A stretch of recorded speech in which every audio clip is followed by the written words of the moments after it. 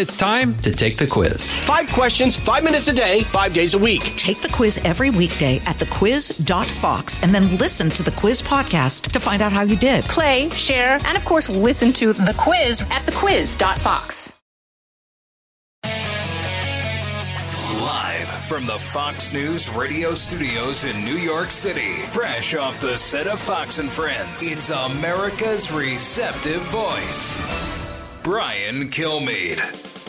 Thanks so much for being here, everybody. It's the Brian Kilmeade Show, 1-866-408-7669. Bottom of the hour, Carly Shimkus will unwind the war with us, talk about the developments with the Ukrainians getting back on the offensive against the Russians and what they decided to do about Nord Stream 1 to Europe. Also, Ben Carson will be with us. You know, housing prices are going up. It's rapidly changing. The market is by the day as interest rates go up. The former HHS secretary will be joining us, too. Also, his book, Created Equal, The Painful Past, Confusing Present, and Hopeful Future of Race in America. Ben Carson coming up next. But first, the big three on this Thursday. Now, with the stories you need to know, it's Brian's Big Three. Number 3. Tonight, CNN is first to report the federal investigation into Hunter Biden's business activities has reached a critical juncture. Sources say investigators are now weighing possible charges. D-Day for Hunter, a 4-year investigation into illicit hijinks featuring international trade deals, tax evasion, hookers, guns, and drugs may be coming to a close. Are you confident justice will be served? And will we ever find out the links back to Joe? Number 2. The border is secure. The border, we are working to make the border more secure. That has been a historic challenge. Yeah, that is Mayorkas lying, about to boil over. That's what's finally happening with our broken border as mayors are speaking out as hundreds of thousands pour into our country illegally. Meanwhile, President Biden and company sing that song titled Denial. Number 1. That's why I and so damn many other people I grew up have cancer. And why can't for the longest time, Delaware had the highest cancer rate in the nation. Excuse me? You got cancer? He's got cancer. I think we buried the headline. Another gaftastic, tone-deaf speech for President Biden as he tries to take our attention away from gas prices, inflation, and put it to climate change, which will benefit China in the long run and hurt us in the short run. I'm not kidding. I mean, it's amazing to me that the administration has to put out. Everybody makes mistakes. If you do what I do, you make mistakes all the time. But when you're the president with a fixed speech, you fly up to Massachusetts to talk about climate change. I don't need to tell you the metric tons of carbon that Air Force One puts in the air. So right there, you're a loser. You go in front of a coal plant and say, thank goodness this is closed, forgetting that Somerset was really driven, I think 60% of the economy was driven by that coal plant.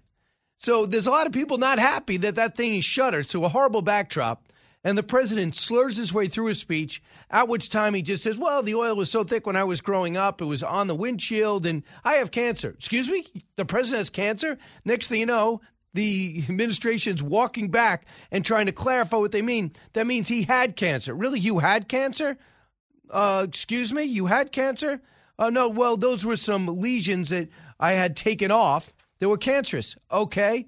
How'd you get it? Well, according to his doctor, who issued the health report, they didn't refer to the president as suffering from any current cancers.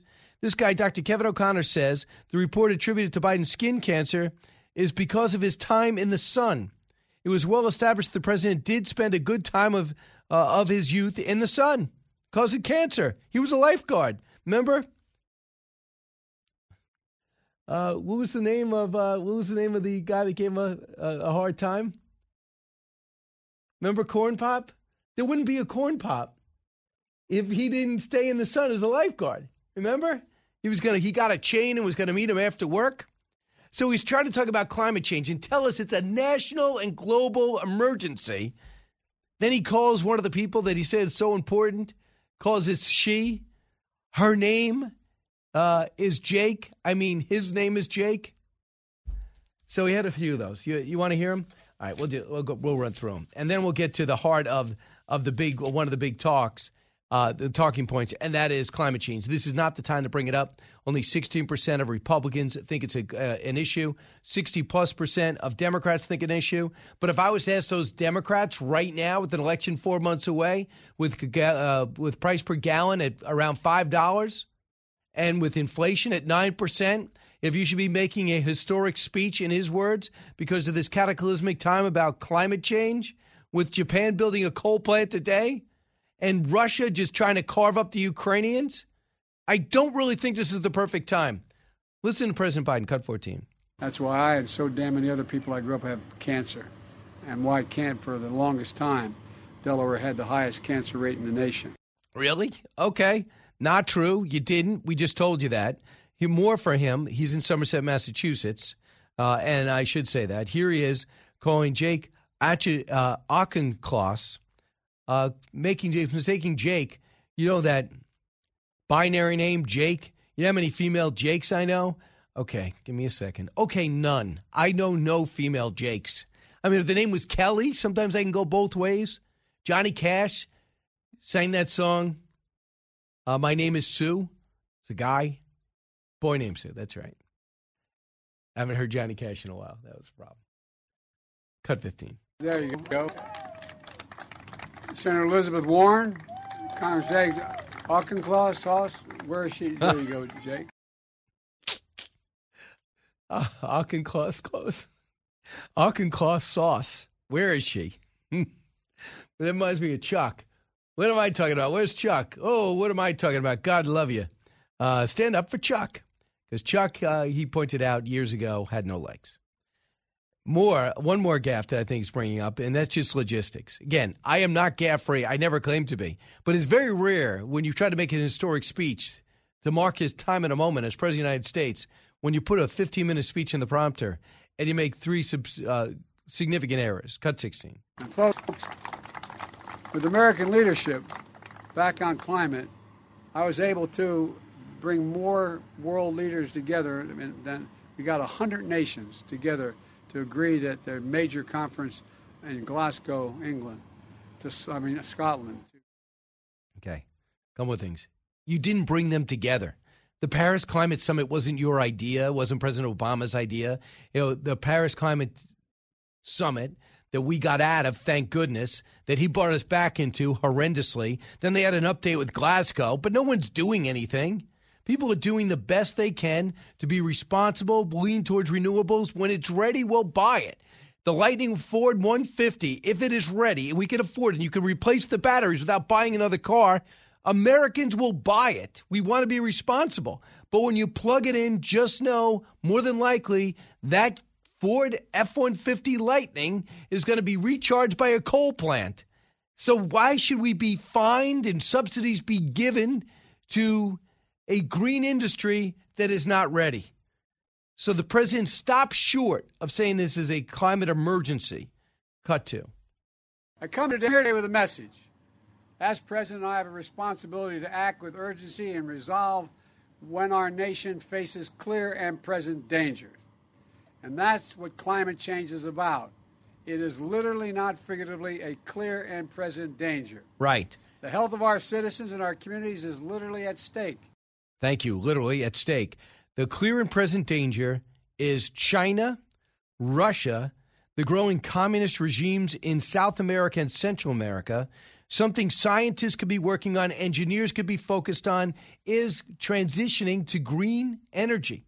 And when nuclear energy is available and affordable and safe, which it is, we do it. When natural gas can be fracked from the ground safely, and we can do it, and exported where we can profit from it, which it is, we do it. When we can get trucks to transition from diesel and cars to transition from gas in a way that's market competitive without massive subsidies, we will do it. But I'm dumbfounded that this is what the president's focused on, and I'm flabbergasted that he goes to Somerset, and we got a call yesterday from someone there, and acts like it's a great thing that this plant was shut down, that financed the city, that promised to be replaced by some windmill factory that has not touched ground yet, and the president's taking a bow on it. And by the way, an ugly backdrop, I might add. Here's Secretary of Transportation Buttigieg talking about on Capitol Hill all week, defending the fact that he, and also going on the offense, trying to get subsidies for an industry that's not ready, for a country that's already 100%. Our revenue does not equal our debt.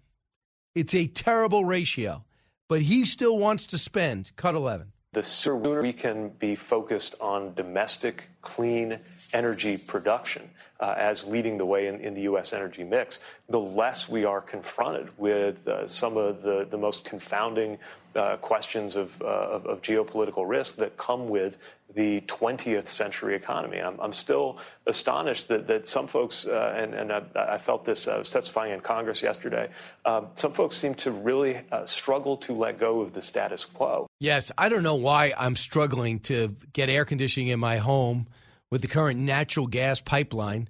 I feel so archaic, like the Flintstones, driving around my car with no shoes on, no engine in it, just pushing myself along. And I took a horse to work because I just don't want to let go of past modes of transportation.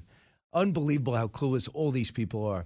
Sadly, they're in power. Dr. Ben Carson was, maybe will again. He'll be joining us next. Then Carly Shimkus will break down the other news of the day, and I'm going to weave you in between. You're listening to the Brian Kilmeade Show. So glad you're here on this Thursday.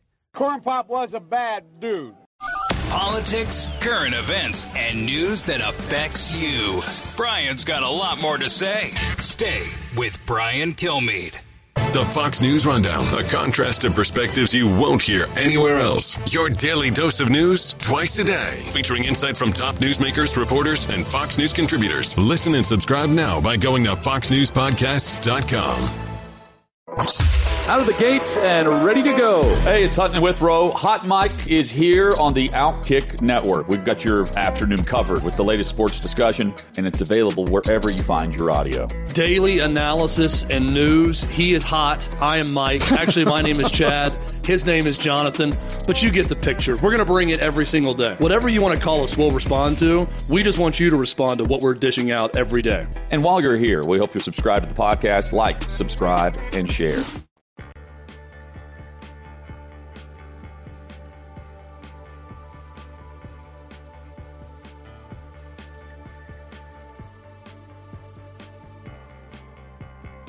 A talk show that's real. This is the Brian Kilmeade Show. So my message today is this. Since Congress is not acting as it should, and these guys here are, but we're not getting many Republican votes, this is an emergency. And I will look at it that way. I said last week, and I'll say it again loud and clear. As president, I'll use my executive powers to combat the climate crisis in the absence of congressional action.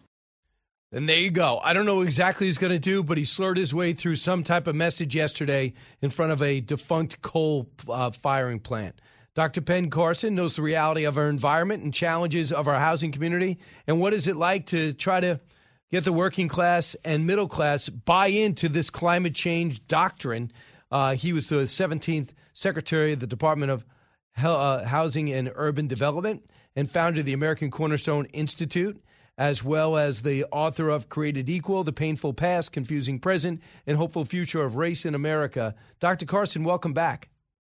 Thank you, Brian. It's always good to be with you. Thanks for having me. Yeah, Dr. Carson, with the challenges that we're looking at with inflation, with our rising interest rates, gasoline prices, the threat of China, the ongoing war in Russia, the checks we're writing, the equipment we're efforting to get there, the challenge, obviously, in the Middle East. Why is climate change tops on his agenda? Because the leftists believe that they are righteous and that their causes are righteous, and they supersede anything else. And here's the sad thing, Brian. Our country was designed to be of, for, and by the people. And he is switching it to of, for, and by the government. And the government is supposed to work for the people, not the other way around.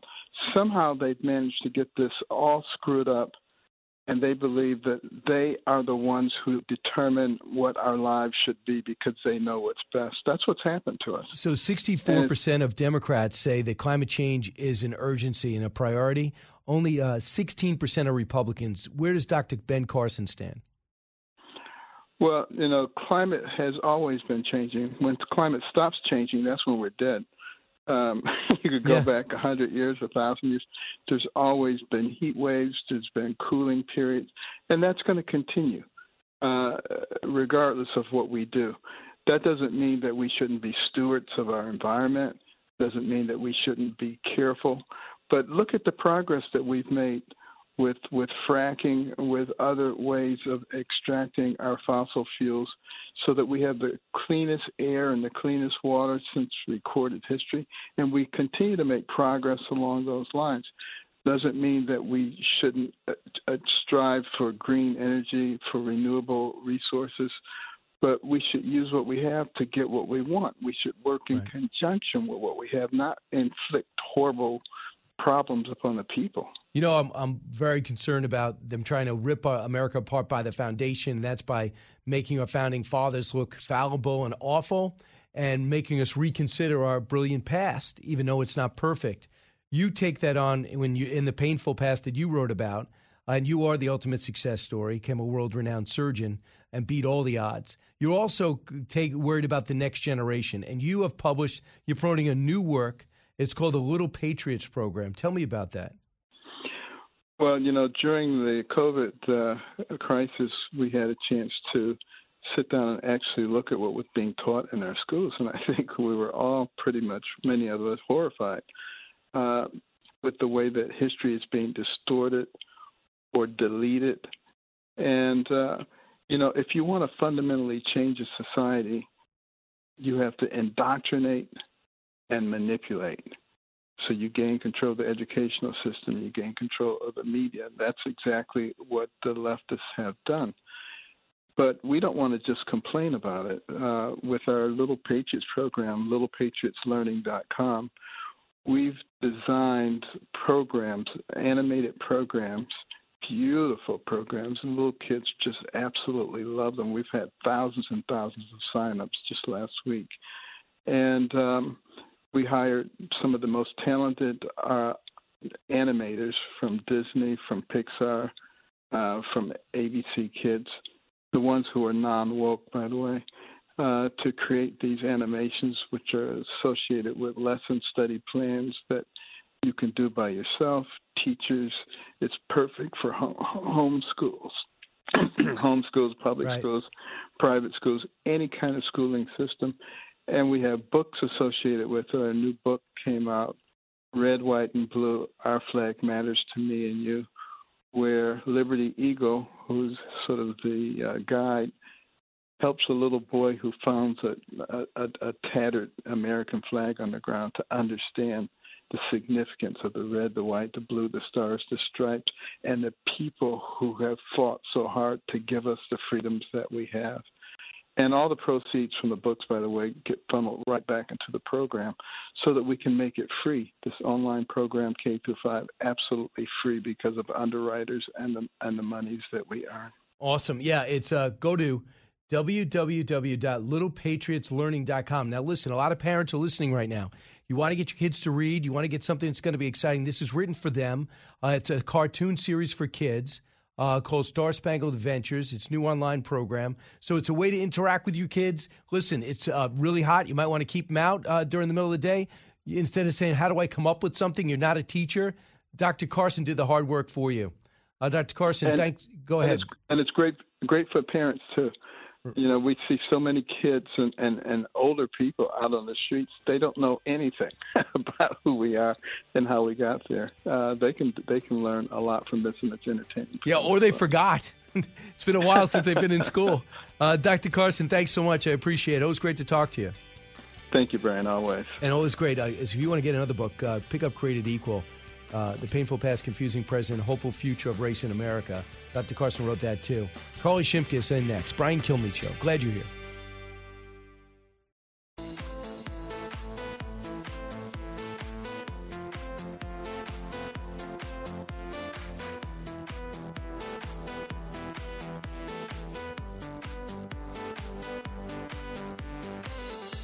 A radio show like no other. It's Brian Kilmeade. That's why I and so damn many other people I grew up have cancer. And why can't, for the longest time, Delaware had the highest cancer rate in the nation. Yeah, exactly. Joe Biden, just talking about his youth again, which seems like yesterday, 84 years ago. That is Joe Biden yesterday. He wants to have the whole country talking about climate change. Instead, we're talking about whether he had cancer or not. And then the communications division walking back whether he had cancer or not and defining that he had a few lesions peeled off. And then upon further review, it turns out that because he was a lifeguard fighting corn pop on a daily basis as a kid. Joining us now for Corn Pop, what he brings to the table and more, Koa Shimkus, fresh off Fox and Friends and Fox and Friends First. Welcome back. Thank you for having me. It's pretty rare to get 3 major gaffes in a 15-minute speech. Not for him. Right, you're right. Although the cancer thing, I actually rewound the TV. I said, did I hear that right? And when you rewind the TV and you go, yeah, I heard that right, you know that the White House is going to come out with a correction. Thankfully, that's not true, what he said. You don't want that to happen. But, yeah, that was interesting. The whole timing of this speech really about the climate emergency is more about a Joe Biden political emergency because he's trying to shore up support with his base. I think that New York Times poll that showed that 64% of Democrats would rather have somebody else other than him run for president in 2024 really shook the White House. And then at the same time that poll came out is when Joe Manchin said, I don't want to support a climate change bill unless inflation goes down. So here we are. We got to where we were yesterday. But today you knew what was going to happen. He's going to make the speech. The climate change people are going to say he's not going far enough. And everybody else in the country is going, why is he talking about a climate change emergency when we are in an oil and gas emergency? True, but we're in a heat wave in the summer, and they said, proof this is emergency. We don't have any more time. And then there's these experts, like one of the good friends of our show, Joe Bastardi, one of the founders of the Weather Channel, a best-selling author, Cut 18, with Sean Hannity last night. The idea that you can actually control what you didn't create, an infinite and majestic system such as the atmosphere, it's simply a way to try to sway people to reach to something bigger than what they are doing today. And a lot of people have bought into it. I understand the polls say this and that, but I'm out there. You know, I live next to a major university, and almost every person I talk to that goes to that university believes that the apocalypse is coming and all this stuff. And it's just not happening. I hate to disappoint you. There's more and more study that show the world should have ended already, including Al Gore's last movie. Yeah, that's true. And I think that that one of the things that resonates the most with when you talk about climate change with a lot of people is just the hypocrisy. The climate envoy, John Kerry, he's got a private jet. Yep. He's been flying it around 300 and a private yacht. and a private yacht of carbon emissions when your climate czar has a larger carbon footprint than 99.9% of the American people. That's a problem. And then you have Pete Buttigieg, who's pushing electric vehicles when, obviously we talk about the electric grid. It runs off fossil fuels, 60% of it does. So is that really the solution? Plus, they're so expensive. And if President Biden really thought that climate change was this existential crisis, maybe he'd give up his Cadillac, but I don't think he has. He hasn't yet.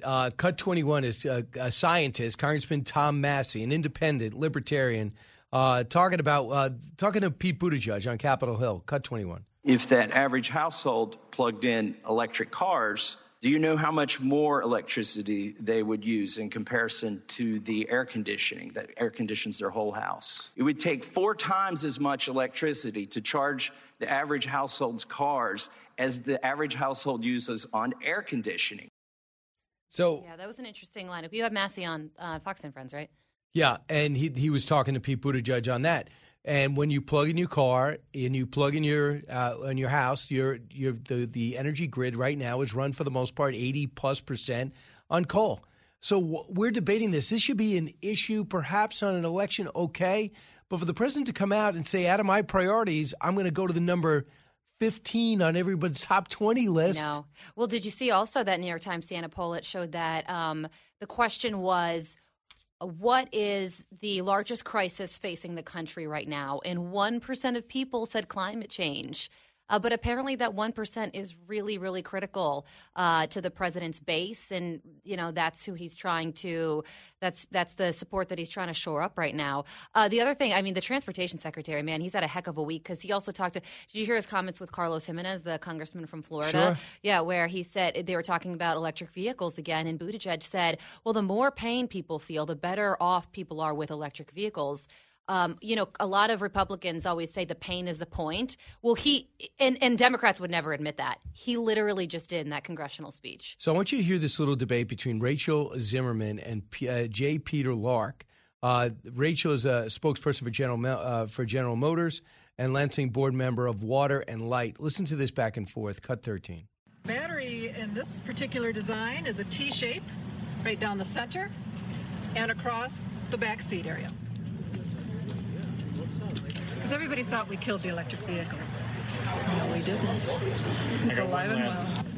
So what's charging the batteries right now? What's the source of electricity? Here, it's coming from the building. Is it, what's our mix of power? Oh, actually, Lansing feeds the building. What's that? Lansing feeds power to the building. So I don't know. I bet you they're a bit of coal. Well, they're heavy on natural gas, aren't they? Right now the car's charging off of your grid. Right. It would be charging off our grid, which is about 95% coal. All right. How embarrassing is that at a GM press conference? Oopsies. I'm not actually sure. Actually, fossil fuels. Right. Yeah. I just plug it in. That's really the thing is that everybody around the world, everybody in the country wants the safest, cleanest planet possible. We all live here. The issue is how realistic you are about it. And the fact that, we don't have these solutions in terms of alternative sources of energy, and they're rushing towards them. I always remember when I was, talking to the Keystone Pipeliners about what it felt like for them when John Kerry said, and President Biden said this yesterday again, where he says he looks at renewables as jobs. When he thinks about renewables, he thinks about jobs. What about all those people that lost their jobs? And then Kerry tells them to go get jobs at wind farms. Code. Yeah, it's like, are you kidding me? Like they can just they've been training to be pipeliners for 25 years. They're highly experienced people in a very specific field. How would it feel if somebody said that to him? Right. Just go get a job doing something else. No, I agree with you. Let's move on to another area in which we both care about. Olena Zelenska, not Zelensky. Yeah. Zelenska was here, the first lady of Ukraine, yesterday, and she's making it clear. I appreciate America, but we need the weapons. They are starting to retake some territory in Kherson. There's a pause with the Russians. Evidently, the more the Ukrainians are able to face off with the Russians, the more confident they feel. The men are ill-trained. Yeah. There are huge incentives to fight, but no one knows how to do it. Listen to what she said. Cut 39. I'm asking for something now I would never want to ask. I am asking for weapons. America, unfortunately, knows from its own experience what terrorist attacks are and has always sought to defeat terrorism. Help us to stop this terror against Ukrainians. And they need more HIMARS. They're making a huge difference. The long-distance artillery fire, which, unlike the Russians, are very accurate. And we also got news, too, that it looks like the Nord Stream 1 pipeline, which was down for repairs by the Russians, is continuing to flow. The goal is to have Europe totally off. This is a huge chip for the Russians, but they only have it for a finite amount of time. The thing that I hate to read about the most is when you hear about how Russia is making more money than ever before on oil. And, that's because of Western sanctions that caused this shortage in global supply. And then, oh, by the way, Russia can still sell their oil at a cheaper rate to China and India. So they're making money hand over fist. And, yeah, I was reading that piece, Brian, in the Wall Street Journal that said that the Nord Stream pipeline is still pumping oil between Russia and Germany after that brief pause, I think for just a momentary period in time before Germany finally gets itself away from Russian oil. But it's under so much pain because they are so reliant on Russian oil. And then you look at what's happening in our country right now, and you think about what the Biden administration is doing. They're not learning that lesson from what's going on in Europe. No, they're not. And I'll bring something else up. The getting off oil and gas is important, but we could be heroes again. Yeah. We could be providing. We can set up LNG terminals. I talked to David Sokol yesterday, who's an expert in the field, 40 years in energy. He says 18 months. without a massive rush to get an LNG terminal into Europe. Can you imagine if we were already building the terminals into Europe? We could be their supplier, make some money. We could even give it to them for cost. And then we're their supplier from here into eternity. That makes so and much it's sense. natural gas. I know. So it's better for the environment than anything else. Talking about Olena Zelenska's speech to Congress yesterday, it was really sad. She talked about a 4-year-old little girl who she met around Christmas time, and was so full of energy as all 4-year-old little girls are, and she's dead now. She talked about a 96-year-old man who survived 4 concentration camps during World War II, is dead. The cover of the New York Post today shows a father mourning over the body of his 13-year-old son who just died in a missile strike. And I bring that all up because, the U.S. media doesn't talk about the war in Ukraine anymore, but that doesn't mean that the reality on the ground is any different. Did you hear the founder of Project Dynamo was on America's Newsroom yesterday? I'm sure you didn't hear because you're here. I saw he was on. Yeah, but he was saying that need for his services rescuing people is at an all-time high right now, and donations are at an all-time low just because the war isn't getting as much attention anymore. And he's doing such incredible work. There are still Americans that are stuck in occupied territory. So what's it like in Mariupol and Kherson? He says every single day is like another 9/11. I want to bring you to good news. Ukraine is starting to make some progress. They are starting to get some land back. And the first major city to fall was Kherson. It's actually on a port city. So Michael Weiss, a correspondent at another network, had this report, Cut 46. I was in Estonia just last week talking to their intel military officials. They believe a massive counteroffensive is being planned and will happen before the summer is out. Already you're beginning to see kind of shaping exercises or probing missions, I guess you'd call them. The Ukrainians struck a major bridge, the Antonovsky Bridge in Kherson twice. I'm told that that's kind of a show of force, a kind of a foretaste of what is to come. The defense minister Reznikov had said, and you can take this with a pinch of salt, that Ukraine is standing up 1 million soldiers to try and retake Kherson, the first major population center to fall to Russia in this war. And I spoke also to the current foreign minister Kuleba, who said, look, all eyes are on Donbass and the east, but really the south of this country, Jonathan, is the more strategically and economically essential for Ukraine. I mean, this is where the Ukrainians ship all their grain. There are a lot of industries in the south that essentially help prop up domestic economy in Ukraine. So Kherson, I think, is really the major prize for the Ukrainians. And if they can pull that off, then they will have demonstrated that not only can they defend well, but they can indeed go on the attack when it's necessary. And I think the West needs to see them go on the attack. They need to see the Russians begin to bleed and pay the price. The people need to know they've already lost minimum 15,000 troops, and it's supposed to be triple that in terms of wounded. Yeah, Russians. Yeah, I was reading that Ukraine has lost around that amount, but fewer troops. And then, the Kherson is important because it borders Crimea, so which has been occupied by Russia since 2014. So that bridge that they damaged, they didn't entirely take it out. But right now, Russian tanks and fuel trucks can no longer safely cross that area. That's important because that was the only bridge that allowed Russian supplies to get into Kherson. So now it's been damaged. And it was damaged, by the way, by those HIMARS rocket systems. The U.S. has sent 12 to Ukraine so far, and 4 more are on their way. But they're apparently more effective than anything Russia has right now. Right now, you see U.S. senior officials, according to the Washington Post, are considering whether to provide Ukraine with brand new fighter jets and training needed to operate them. They provide fighter jets. This escalates, and they have the pilots. They just know the MiGs. We could teach them this, and there's a lot of simulators, and I'm very curious. Remember because that at this point, whole thing that happened with the jets? The outdated jets? Yeah. Can you believe that even happened? That was even a question? But that's this administration, and that's this Pentagon. They are politicians. They're not leaders. I know. General Milley, General Austin, biggest letdown in modern America. These generals, put your stars down, guys. You've earned this. You have a good salary. They're asking you to do things that you know are wrong, and you do them anyway. Yeah, I know. Yeah, I agree with you. There are some people in the U.S. that say we're sending too much money to Ukraine. But when you think about it, Russia and China controlling, the foreign policy front and the shape of the way the world works, that's not America first. Thank you, Carly. I'm not saying I thank you because you agree with me. I'm thanking you because you agree with me, though.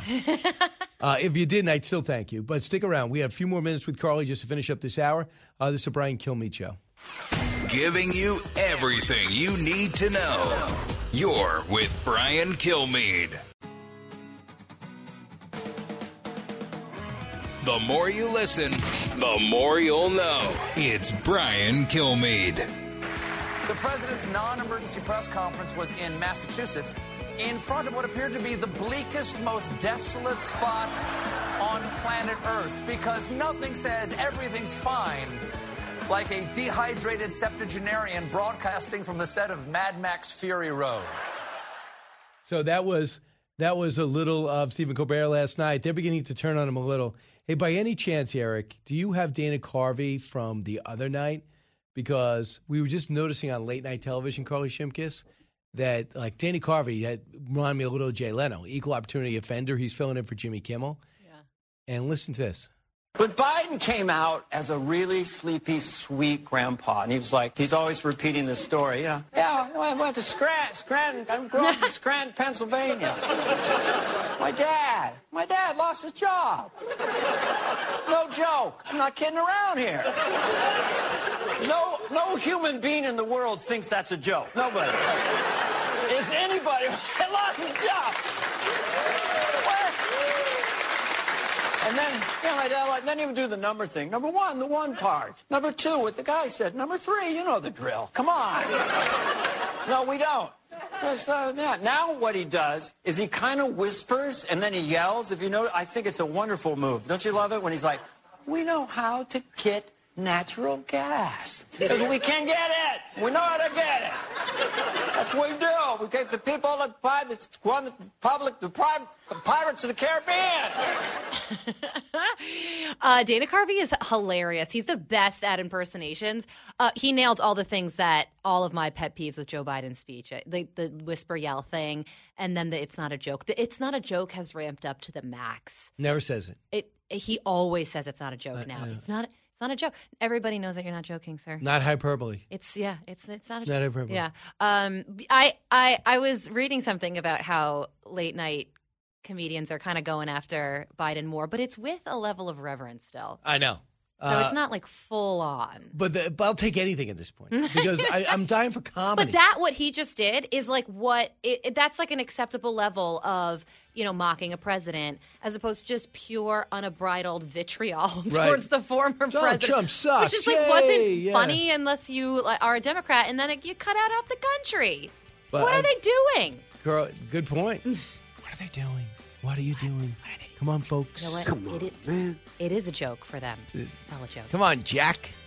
Carly Shimkus, I will see you tomorrow in the morning. All right, I'm going to go ahead and shake some air. Live from the Fox News radio studios in New York City, fresh off the set of Fox and Friends, it's America's receptive voice, Brian Kilmeade.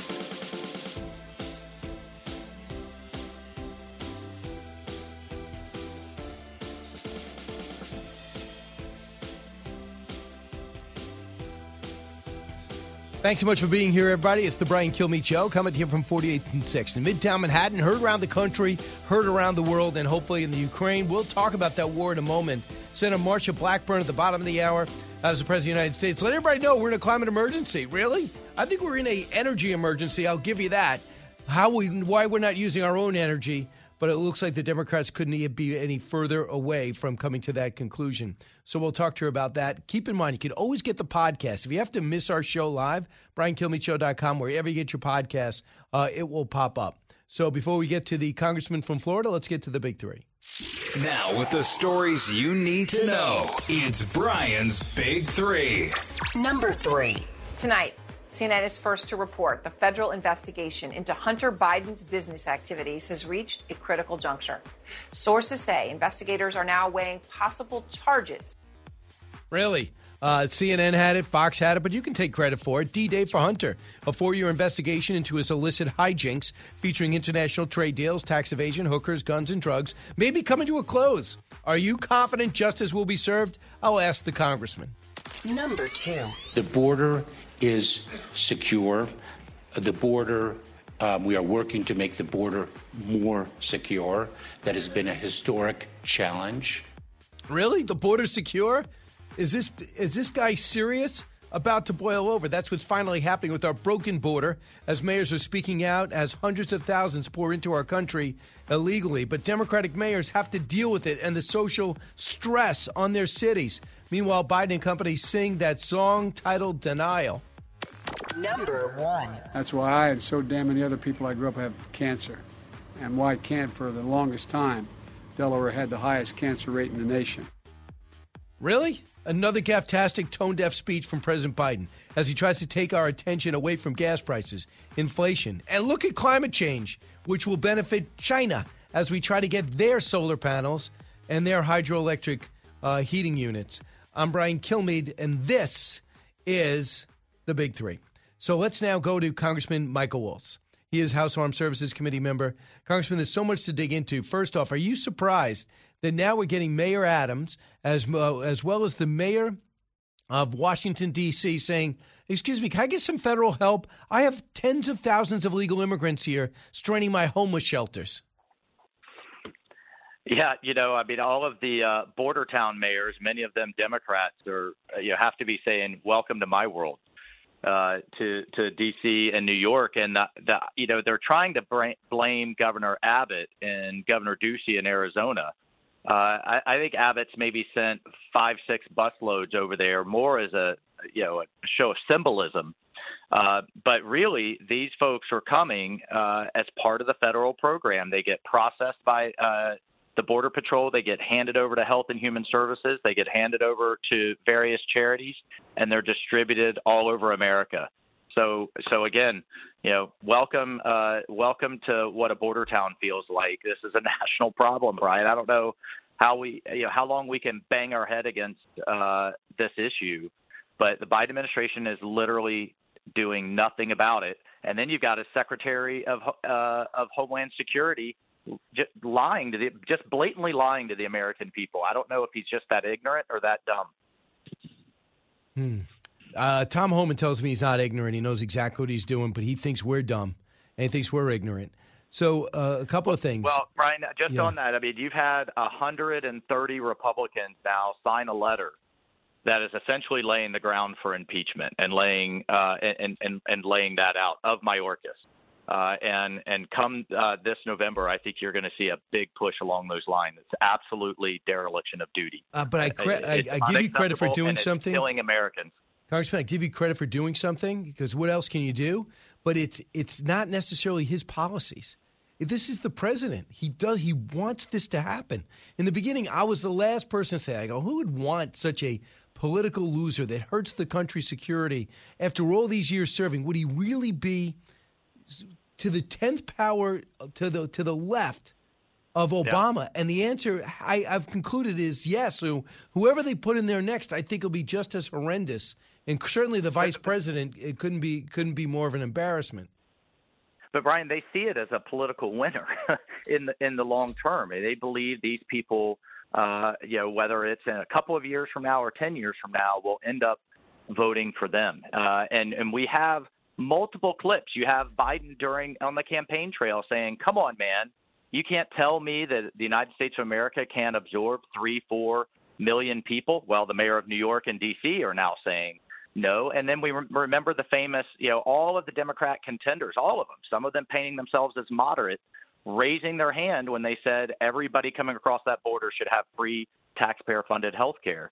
So they don't see this as a loser. They see this as a winner. But it's a loser for America. And you look at the latest polling, when you're seeing 19% approval rate amongst Hispanics for this administration, I think they're going to get a real wake-up call in November. I really hope so. Meanwhile, let's pivot to something that you're passionate about, and that's the Ukrainians winning this war against Russia. Olena Zelenska spoke yesterday on Capitol Hill, cut 39.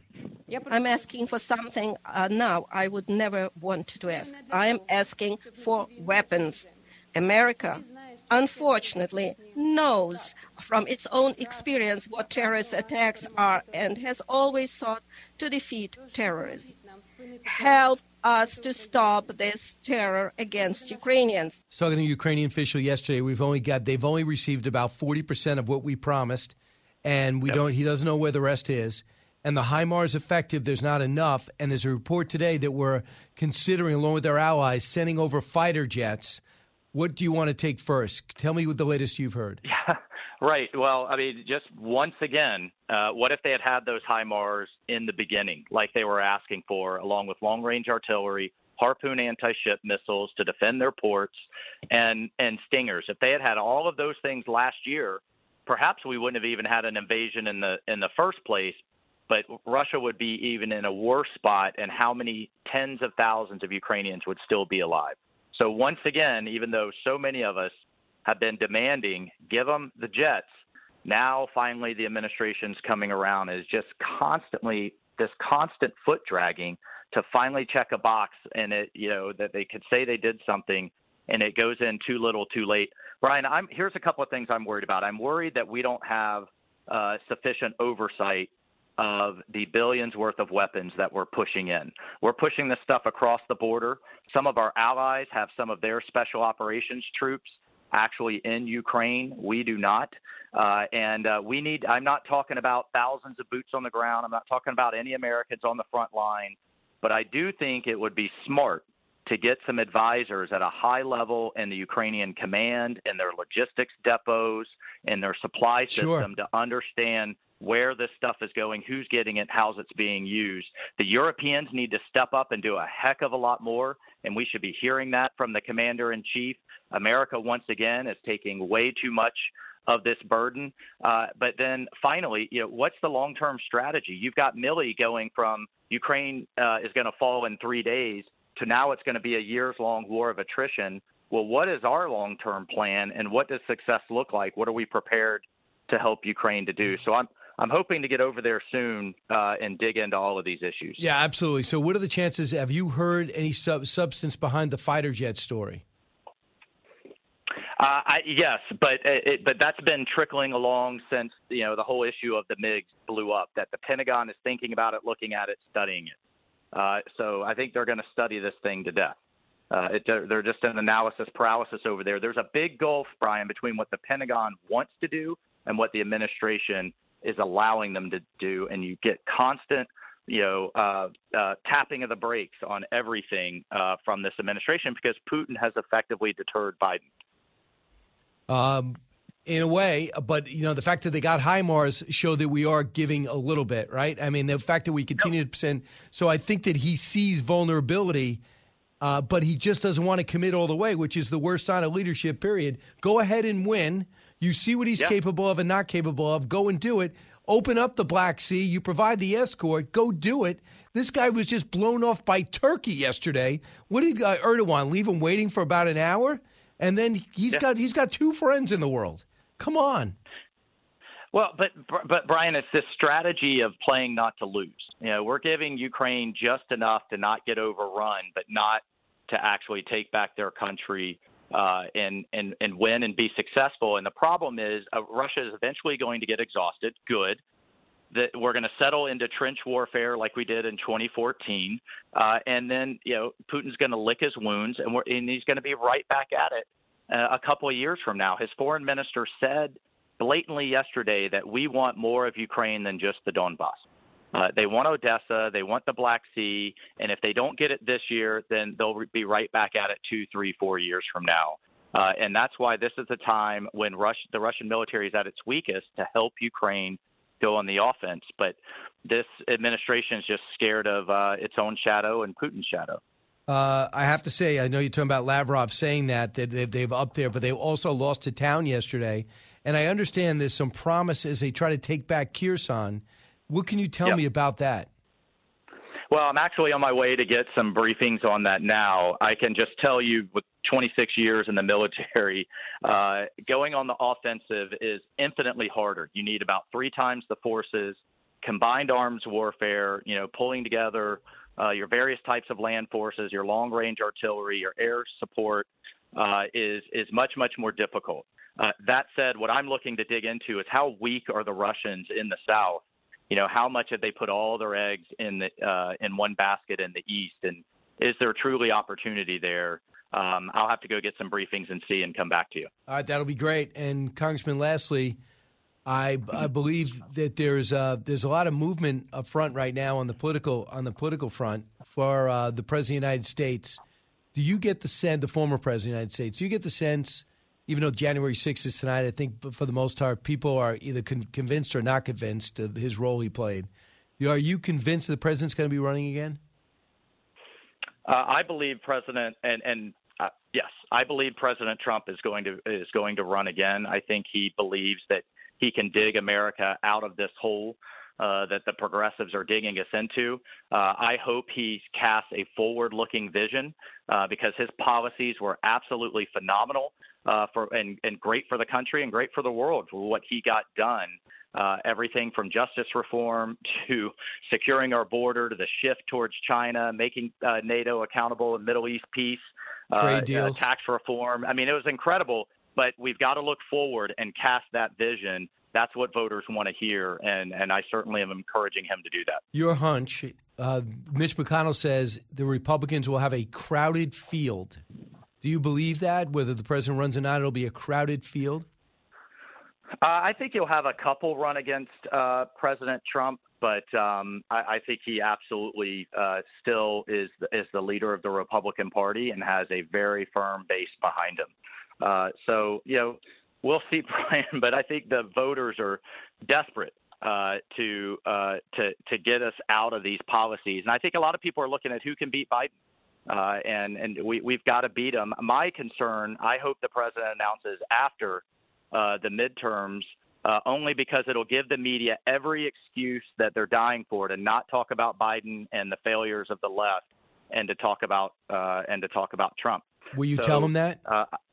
What's that? Will you tell the president that? Yes. I hope. Look, I certainly support him running and moving forward, but I hope he waits until after the midterm so that we can actually present to the country the failures of the left. And it's amazing to watch the media, mainstream media, reluctantly, foot dragging, hand wringing, have to cover just how bad Biden and the left are. And that's what I want, I hope is the focus. And then we shift to 24 and casting a forward vision to get us out of this mess. He is always great to talk to somebody who's got his hands in so much because it matters so much. Congressman Michael Waltz, you're in it for the right reason. Thanks so much. Yes, sir. Thank you. We're in the fight. Thanks, Brian. Go get him. Meanwhile, when we come back, your turn, 1-866-408-7669. I have not had a chance to take calls. I feel bad about that. We'll do it. Then Senator Marsha Blackburn will weigh in, and she'll talk about what the president's climate emergency actually could mean as soon as next week. This is the Brian Kilmeade Show. So glad you're here. Newsmakers and newsbreakers. Hear it first on the Brian Kilmeade Show.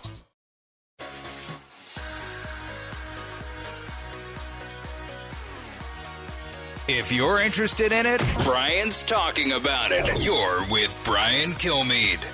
Welcome back, everybody. Brian Kilmeade, Brian Kilmeade Show right now. I'll take calls in a second. This just came across. The president's test positive for COVID. So I'm not sure what variant he's got. They're not making that clear. Taking Paxil. He's got mild symptoms. President, they have alerting everybody that was with him. I imagine everybody on the plane yesterday that went down to Massachusetts. He did test positive on Tuesday. Obviously, he had that speech on Wednesday. He didn't do anything, as far as I know, Monday and Tuesday, nothing on the public schedule. And then he is scheduled, and I wrote this down, and I'm not really gone over it just in case. I like to write down what the president's doing today. Today, he was supposed to deliver remarks on a bipartisan Safer Communities Act. I don't think that's happening. That's this afternoon. And then he was going to go to Philadelphia to do that. Then he was going to Delaware. Now he's going to Delaware right away. He will not be in person until he tests negative. Then he'll go back. So he's got Paxil. Remember when President Trump got it, we didn't even know what that, we didn't know much about COVID-19. And it was not the variant yet. And then he went over, wasn't feeling good. And, he went over to the hospital. People wondered how serious it was. Spent a couple of days there, all the drama that was around that. And now this is a lot different. We know a lot more. Now we're 4 variants in. And we don't know what it means, but it is spreading. No doubt about it. But we know how to handle it better. We're not using ventilators. We're not doing a lot of the other things where I know a very important person just got the antibodies, and they were back in 24 hours. I'm not sure why we're not doing more of that. Let's go to the phones right now. Eric, listen to Orlando. Hey, Eric. Great show, as usual, Brian. When you touched on Biden earlier, well, I don't believe that you just put your windshield wipers on and it clears the oil off the windshield, because I live in New Jersey and it's just not that easy. But do you think his announcement, do you think he really has cancer and they were telling him to keep it quiet, and now he says he has cancer and that's the soft out they've been looking for to get him not to run? You're thinking on all this. I think he misspoke. I think he just misspoke. I don't think there's anything more than that. And I just don't think – I think he's not thinking clearly. And he tried to ad-lib off the prompter yesterday and tried to humanize and show some passion for a subject. Maybe he feels – I'm not sure where this new how the green wing of the party captured him a few years ago. But he believes that it makes sense for him with inflation at 9% to go to an abandoned plant where people's livelihoods were lost, where a town was destroyed because of the end of a coal plant, where the wind manufacturing was supposed to be in place already but hasn't been, to make the speech he did yesterday. So he wants to humanize and talk about the importance. And I think he said, well, my friends got cancer and I got cancer. And then you heard what happened. I do not think that's a master plan behind it. Because I think it was a huge distraction when they had to walk it back. Senator Marsha Blackburn's next. So glad you're here. Brian Kilmeade Show.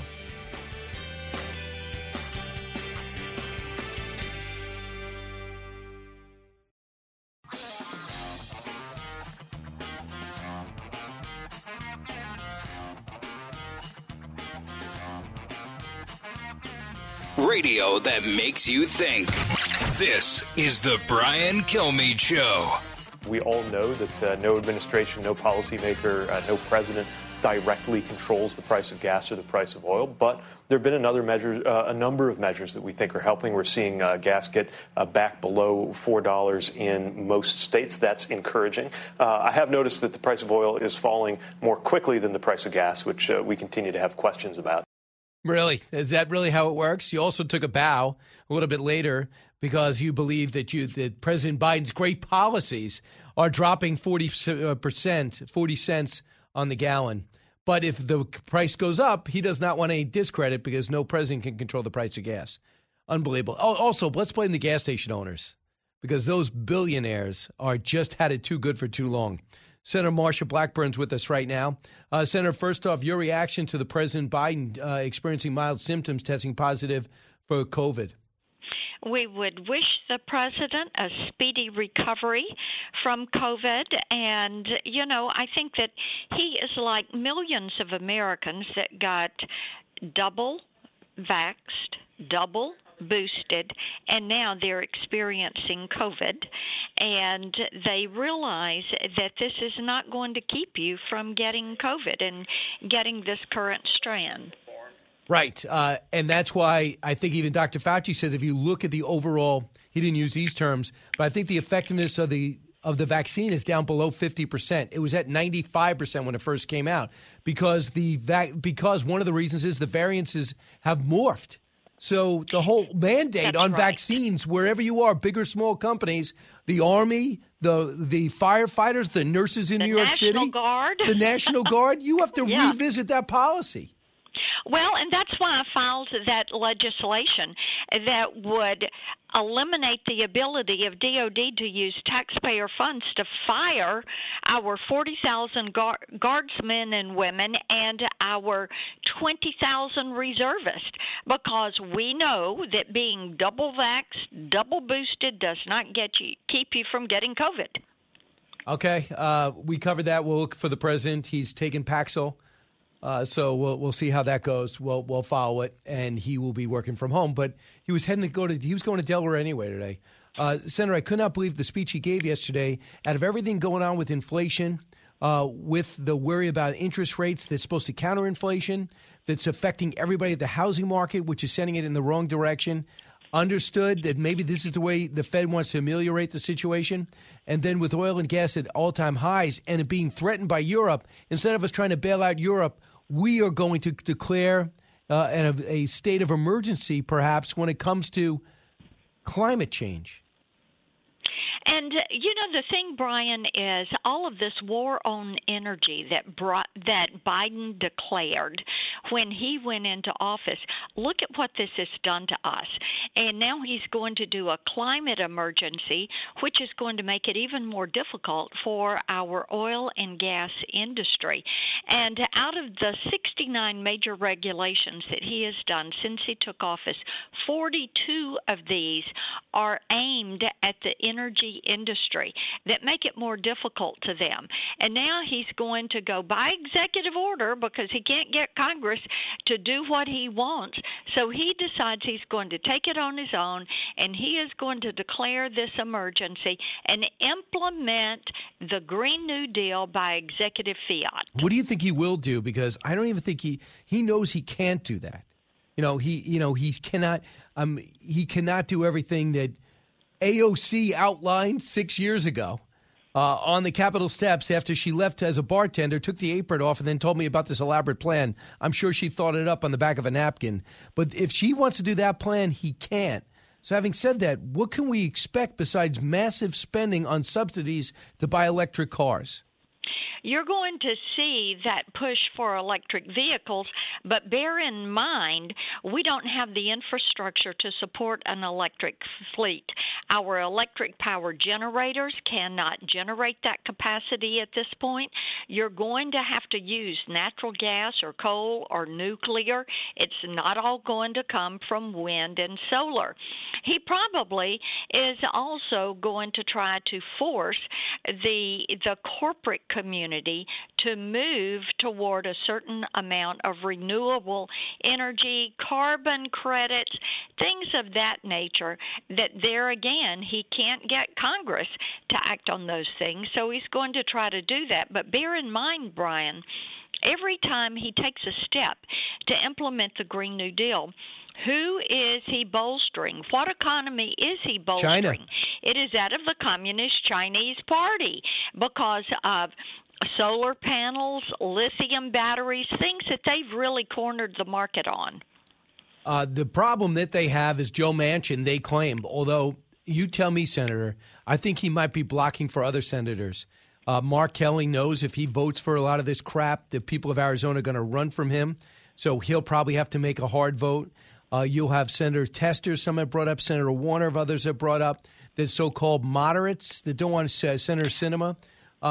Who Cortez are some of the senators? Hassan, So do you believe that some of them would line up behind Manchin, just Manchin has to take all the slings and arrows? Yes, I think they're hiding in the high grass and letting Joe Manchin stand there and take this because they do not want to take those votes. You look at some of the polling in these races, Brian, and they don't want these votes. They know with Nevada and Arizona and New Hampshire and Georgia, if they take these votes, that they are going to lose. Here is the President of the United States yesterday, cut 6. We're going to build a different future with one with clean energy, good paying jobs. Just 15 years ago, America generated more than half its electricity from coal-fired plants. Today, that's down to 20% because there's a big transition happening.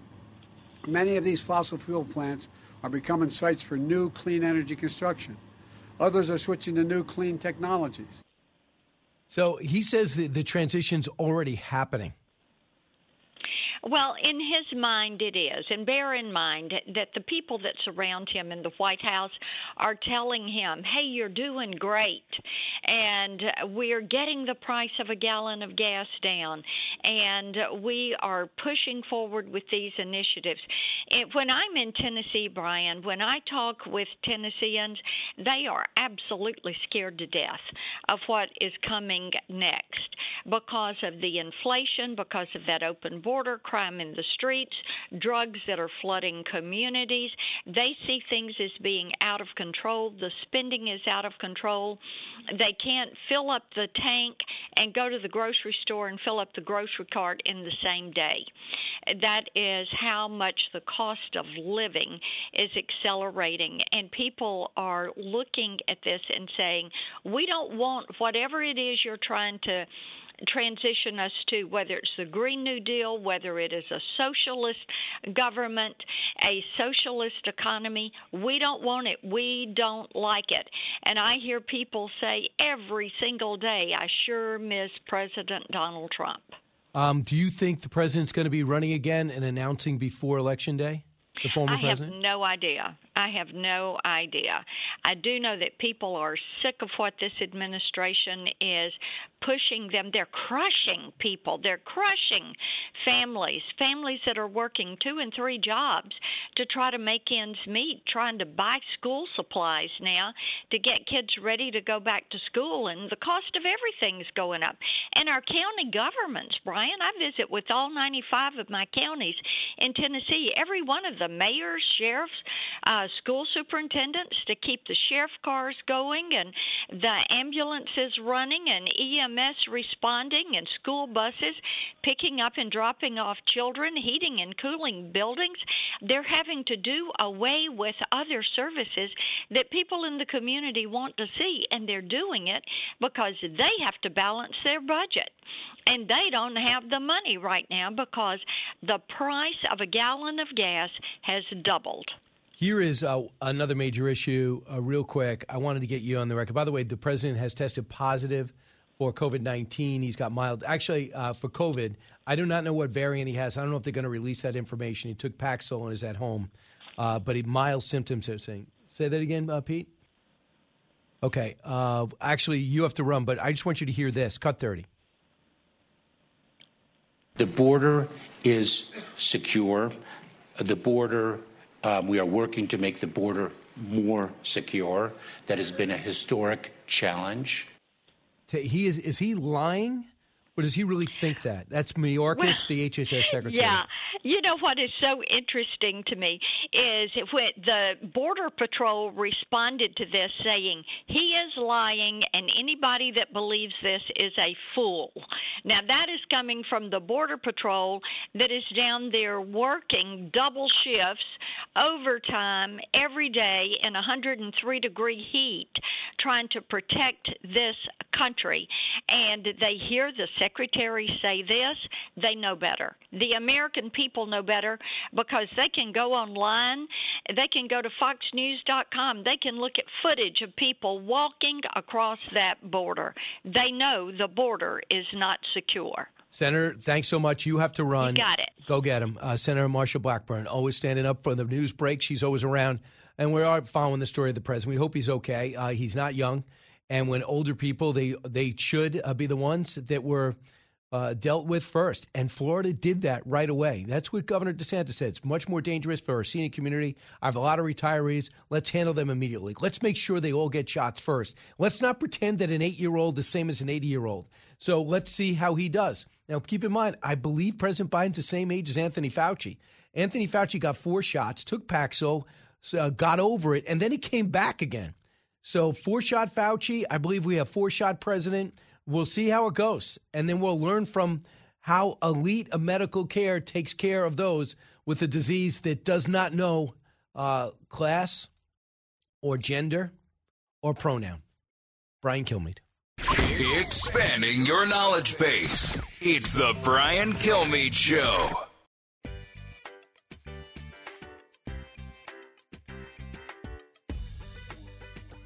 Breaking news, unique opinions. Hear it all on the Brian Kilmeade Show. Mission largely accomplished. For now, I want to thank you, Mr. Speaker. I want to thank all the wonderful staff of the House of Commons. I want to thank all my friends and colleagues. I want to thank my rival friend opposite, Mr. Speaker. I want to thank everybody here, and hasta la vista, baby. Thank you.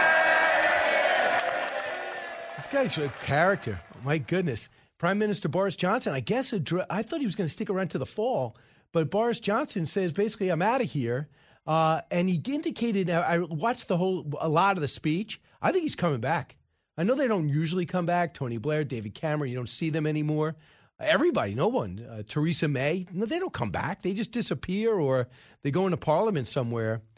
I think for sure he's going to come back, but we'll see who's going to be running England. But this is a totally self-inflicted wound. The guy had all the momentum. He came in with a great majority and a series of gaffes of partying during the pandemic, of lying about it. Then pictures emerge that shows he's lying, and then putting some type of molester guy into a position of power, saying he never knew about it. They said for sure he was knowing about it. So they just said, listen, I can't take the lying. Also, I think he let down conservatives because he was ruling a lot like a wokester. What I appreciate about Boris Johnson is one thing he said at the end. He said, stay close to America, number one. Always appreciate that sentiment. It's not prevalent enough. And number two, he was very good with Ukraine. He understands the importance and the threat of a powerful Russia, the threat and the imbalance of Europe for generations. And we have a chance to stop them. We'll regret it forever if we don't. He saw that before President Biden has seen that, and more fervently than President Biden has seen that.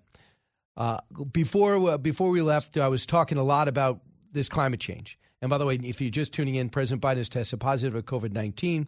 He's gotten 4 shots. He's gotten all the boosters, gets tested 3 times a week. We hope he's okay. But it goes to show you, too, the boosters, as well as the vaccine, are not effective against this variant.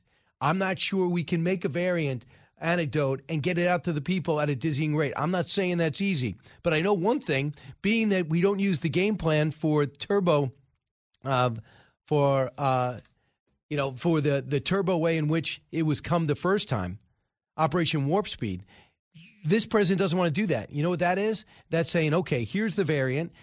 Here are 4 companies. They think they can come up with a variant for it. We're going to buy 5 to 10 million of these vaccines.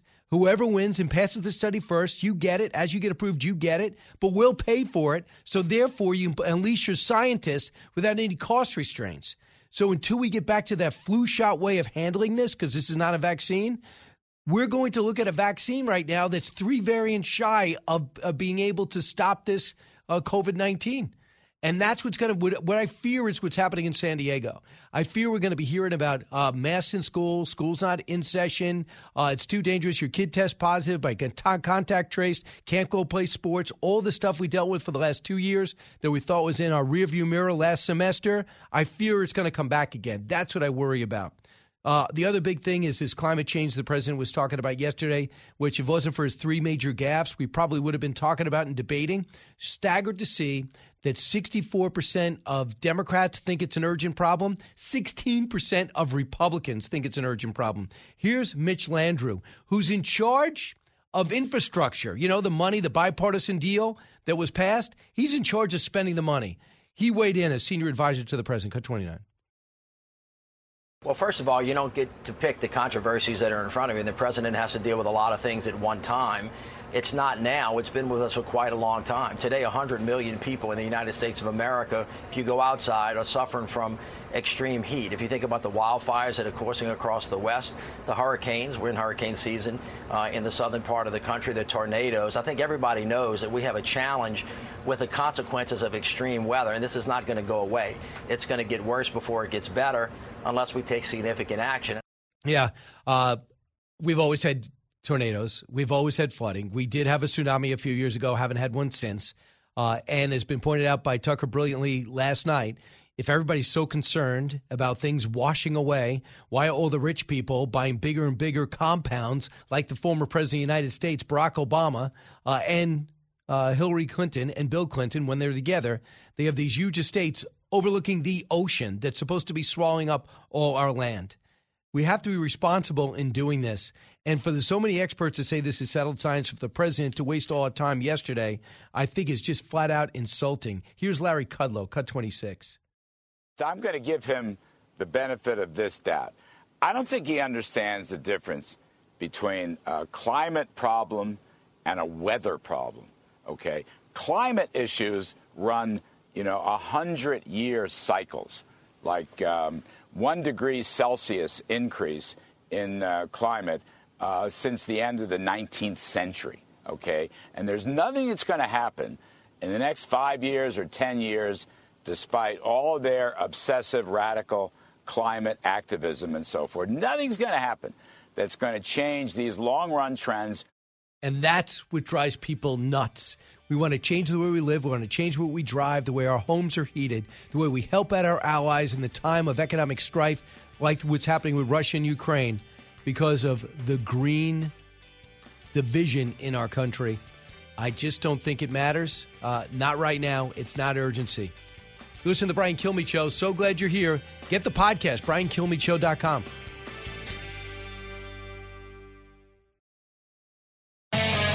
From the Fox News radio studios in New York City, giving you opinions and facts with a positive approach. It's Brian Kilmeade. Hi, everyone. It's Brian Kilmeade. Welcome to the latest moments of the Brian Kilmeade Show, 1-866-408-7669. This hour, we're going to be joined, I guess, in 10 minutes. We're going to do a simulcast with Harris Faulkner. At the bottom of the hour, Jerry Baker, who will also be on my show, One Nation, Saturday night at 8 o'clock. The Wall Street Journal, host of the Wall Street Journal at large at 7:30. But for now, let's get to the big three. Now, with the stories you need to know, it's Brian's Big Three. Number 3. Tonight, CNN is first to report the federal investigation into Hunter Biden's business activities has reached a critical juncture. Sources say investigators are now weighing possible charges. There you go. D-Day for Hunter, a 4-year investigation to his illicit hijinks featuring international trade deals, tax evasion, hookers, guns, drugs, may be coming to a close. Are you confident justice will be served? Number 2. The border is secure. The border, we are working to make the border more secure. That has been a historic challenge.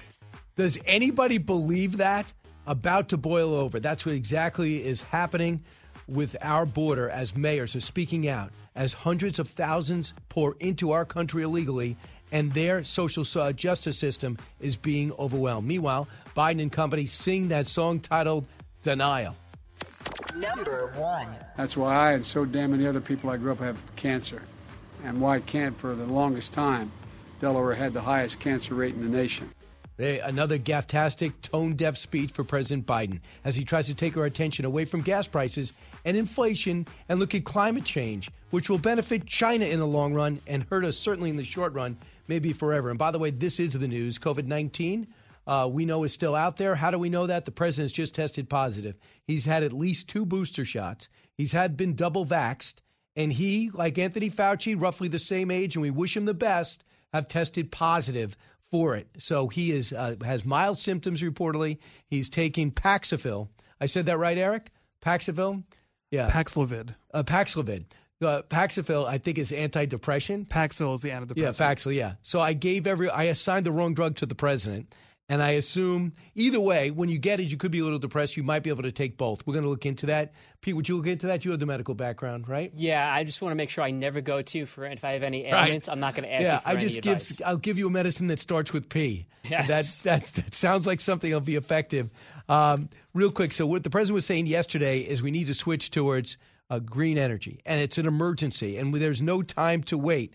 And meanwhile, Pete Buttigieg, the Secretary of Transportation, is on Capitol Hill trying to get subsidies for electric cars while debating those, and he just can't get his head around the fact that people all don't want to make this transition. Cut 11. The sooner we can be focused on domestic, clean energy production as leading the way in the U.S. energy mix, the less we are confronted with some of the most confounding questions of geopolitical risk that come with the 20th century economy. I'm still astonished that some folks, and I felt this, I was testifying in Congress yesterday, some folks seem to really struggle to let go of the status quo. Do you understand the average electric car at $65,000? You know the weight to get one? You know how many chips they need to do it? Did you see the story about they don't even know how much a new battery will cost? Estimates are a new battery on an electric car today, built in 2022, engineering from, I guess, 2018 to 2021 to from concept to manufacturing floor. They don't know. It costs as much as the car to replace. So maybe a Volt is between 20 and 30. But an F-150 is not the average price. I said is in the 60s. Tesla's in the 70s, and that's for a stripped-down version. So he doesn't understand why we're holding on to it. Because have you got on a highway and looked left and right? Not everybody's got a cushy government job. Not everyone went to an Ivy League school. Not everyone had various investments that allows them to live a life that is not paycheck to paycheck. So if you want them to transition to something they plug in, number one, they need a place to find it. There's only 6,000. Number two, it's got to be affordable. Number three, what do we do with our old car? We're going to do a cash for clunkers? That was absolutely a disaster. So when it comes to the prices of gallons of gas, I'm amazed at the administration, Jared Bernstein, Pete Buttigieg, and others. Brian Deese taking a bow because we've lost 40 cents on the gallon. I like that it's going in the right direction. But I also notice that it starts with the barrel of oil, and then it gets refined down to gas, and then where is it going to come from, and what's the distance it's going to travel, and when that ship comes over, it's going to use diesel, and diesel is going to cost more. It's $108 per barrel. It was dropping under $100 when the gas prices dropped. Pete Buttigieg on the cost of gas, cut 12. We all know that no administration, no policymaker, no president directly controls the price of gas or the price of oil. But there have been a number of measures that we think are helping. We're seeing gas get back below $4 in most states. That's encouraging. I have noticed that the price of oil is falling more quickly than the price of gas, which we continue to have questions about. There you go. They have questions about. So what are you saying? Are you saying the president said this directly as laughable? The gas stations are gouging. You know, it's a free market. And if Bill Jones of Mobil has his, the billionaire Mobil station owner who has got to sell Clark bars and Reese's peanut butter cups in order to make a profit and Slim Jims, those horrible, selfish millionaire gas station owners, if he has gas for $4.90 and it really could be $4.70, the BP station down the street owned by another mogul will put it at $4.70 and we'll get all the business. The free market takes care of that. And what are your questions about it? Oil companies getting windfall profit, more profits because they're not allowed to produce more because it's not possible. So when the price of oil goes up, they're not able to increase production because the president won't do anything he's asked.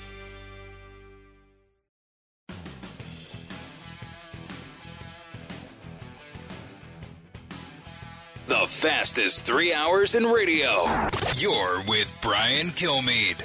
Hey, we're about to do a simulcast on FBN, the number one TV network in the world. We'll take it to the bottom of the hour, and then we'll be able to take your calls at 1-866-408-7669. Gerard Baker then will join me, I should say, and then at 45, I'll be able to take your calls. So that'll be great. And if you want to write me so you get on board, I'll be sure to read it. Put that in the subject column. But just go to briankilmeade.com and click on comments as well as questions. A couple other things. Just got an announcement. If you're in the New York area, Newark, I'm going to be in Newark, New Jersey, on stage talking about what made America great. It's one of these is going to be broadcast, I am sure, on Fox Nation. And I'm going to go live there. And it's going to be what I think is going to be 4 great shows. It's going to be rediscovering our patriotism, going over through my books, America's Real Past and Pushback Against 1619. But, one of the things I'd have to say is that in Newark, New Jersey, I'll be there August 27th. Then on September 8th in Albany, New York, I want you to be there at the Egg. And then in November 12th and 13th, in November 12th, I'll be in Brandon, Mississippi, City Hall Live. And then November 13th, Tulsa, Oklahoma, KRMG listeners. I hope we'll have a chance to catch up with me. Just go to briankilmeade.com, reserve your tickets. What I like best is if you could do the VIP. I love meeting people before. And then I'll try to do some stuff after. But to be able to spend some quality time before the show, to me, is pretty cool. And hopefully we'll have a chance to do that. So go to briankilmeade.com. The Prison Freedom Fighter, Thomas Jefferson and Tripoli Pirates, George Washington's Secret Six, Andrew Jackson, The Miracle of New Orleans, Sam Houston, The Alamo Avengers have a chance to move through time, great moments in American history that I don't think get enough attention.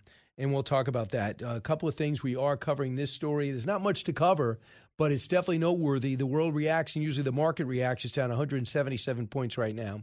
I'm not sure it reacted definitively when this word came out, but the word is this. The president is test positive, COVID-19, and we'll see where that goes from here. He's being treated mild symptoms. Let's listen in. continues. Far-left Democrats arrested outside the U.S. Supreme Court, some of them now defending their actions. Congresswoman Carolyn Maloney is actually fundraising off of the antics and boasting about it. There is no democracy unless we can make decisions over our own bodies, including health care and reproductive health care. 33 million American women are about to lose those rights or already have lost those rights. The least that we could do is put our own bodies on the line to protest what is happening. Well, the incident sparked a Twitter battle between lawmakers. Republican Nancy Mace called out theatrics, tweeting politics has become performative art. And Alexandria Ocasio-Cortez, the Congresswoman of New York, or from New York, says no faking here. And now we are learning who set up the whole drama. A Washington Examiner headline read this way: AOC and Ilhan Omar coordinated Supreme Court arrest stunt with Soros-funded dark money group. Brian Kilmeade, Fox and Friends co-host and host of One Nation. Brian, your reaction? My reaction is this. Sometimes people overuse Soros, the name Soros. Everything that goes wrong, there's something underneath it. There's something sinister. It has to be George Soros. But this indeed seems to be the case. I mean, he's behind so much of what's going on with our broken border. He's behind so much what's going on with our criminal justice system, with these DAs who are woke and willing to get tossed out of their jobs and humiliated. And Chesa Boudin's case, he's actually talking about a comeback in order to give somebody else's agenda. So what happens is, what he's been doing is funding situations that really have no competition. Not many people are pouring money into the DA situation. Not many people are trying to foster the breaking of our border. It's not like you're going into the presidency when everyone puts trillions of dollars, millions of dollars in. But I'll add this. It does not surprise me he's behind it, but I don't think it's too wise. Roe v. Wade, America was ready for the overturn of Roe v. Wade months ago. And then when it finally happened, it was a huge move. And it's still going to be an issue, obviously. It's been in place since 1973. But out of nowhere, the beginning of the week, he sent some of his high-profile squad members who are famous only in their own world because they do such sensationalistic anti-American things on a regular basis. And then he gets them arrested. Guess what the story is? We're not talking about Roe v. Wade. We're talking about them. That's a good point. Pretending to be arrested. Yeah. That, to me, it's not well executed, Mr. Soros. Use different actors and actresses. Apparently, when you pull something like this off, it's BYOC, bring your own cuffs. Because when they arrested these women, part of the performance that people are talking about and the ratio that flew on Twitter against them was that, AOC is faking that she has handcuffs. She's not. Somebody waved her in the crowd, and she waved her fist because there's nothing on her hands, because she's not really being carted off in cuffs. None of them were. And you could see them faking this. And she says nothing fake here. All of it was fake. And now that we know that it was paid for, it was fake, it was expensive, and as you just pointed out, probably pretty ineffective. But not for them and not for their, Twitter feeds. It furthered their cause. Right. I do want to get to something you said, though, because you talked about Chesa Boudin. And some of these DAs who live in municipalities and states where they can be recalled. The audacity of them after a recall. Boudin, recalled, going to try to run again. But here in New York, you can't do anything about Alvin Bragg. There are places in this country where people are just stuck with these liberal DAs. And not to make it too much about this, but really, how much money are we talking from Soros? Like, how long is this going to go on? I think it's going to go on until the American people, to the Democratic Party and independents, let them know they're not going to tolerate it anymore. And I think it has a lot to do with the midterm elections. But if you look at the big picture, Harris, which I know that's basically what you pride your career on, it's not just about the DAs. It's not just about Roe v. Wade. It's not just about the 1619 Project. It's not just about the border. It's about all those things. And what do they all have in common along with this new Green Deal agenda? They're anti-American. They make us weaker. You put 4 million people here who know nothing about the country, more than likely, and you just put them into our system that's already overtaxed, it hurts. When you look at our foundation and you want to unearth us from the roots, you tell everyone we're built on clay or a sheet of paper mache, and that's what they're trying to do with the 1619 Project. Because our founding fathers weren't perfect men, I have not met a perfect person yet. I'm still looking. And then when you talk about ripping apart our society, it is law and order.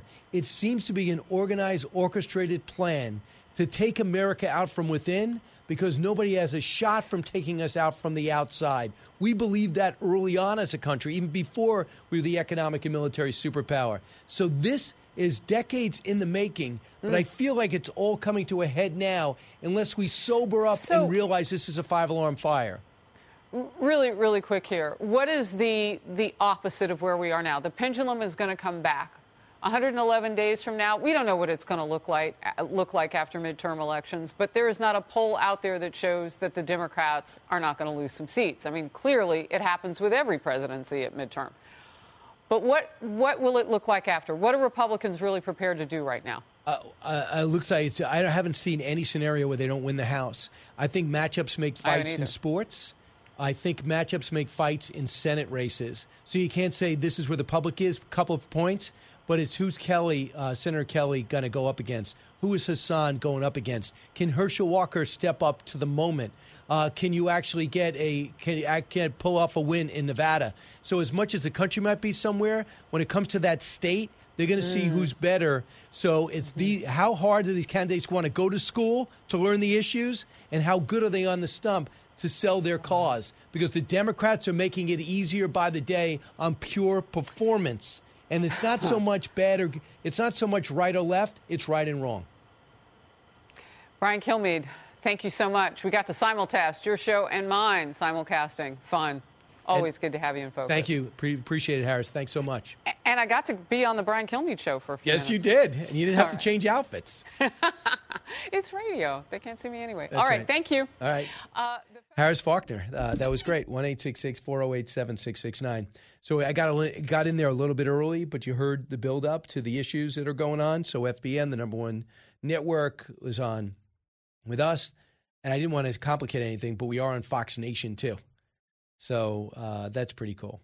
So we're going to talk about that. In 34 After, I'm going to be bringing in Gerard Baker, who always writes good columns, deep thinker, extremely smart. But one of the things he brought up is people look at the president overseas and see the fist bump. You see how he seems to struggle even walking, let alone falling off his bike. And people are writing the story as the president lost it. His point is it doesn't matter because he never had it. And the people that know him best were never fans of his. Even though I know Senator Graham said, roasted him or marked so many years in office and said that everyone likes Joe Biden, I'm not sure people have respect for Joe Biden. And then when you factor in that President Barack Obama said, not denied, never underestimate the ability of Joe Biden to blank things up, and the word starts with F.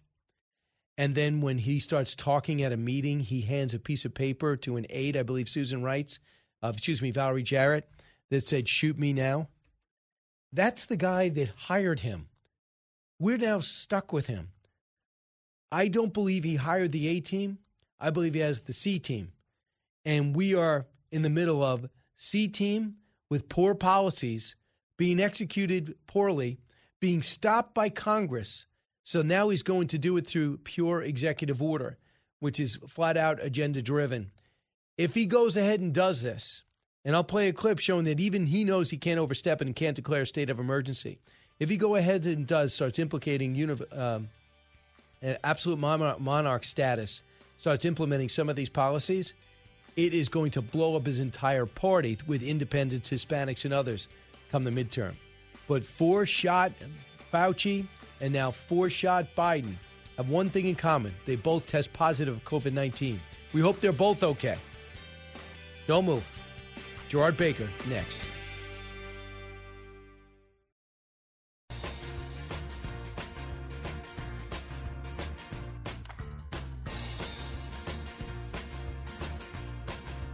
The talk show that's getting you talking. You're with Brian Kilmeade. I think what you've seen is in the years since Democrats have missed the mark when it comes to talking to Hispanic voters, they act as if they're so drastically different than everyone else, that they don't pay for gas or see the cost of inflation or send their kids to school. And so to your point before, when you have districts, particularly along the southern border, that have voted Democratic for generations, suddenly vote Republican like they did with Mayra Flores last month, that is a huge, huge red siren in advance of these midterms.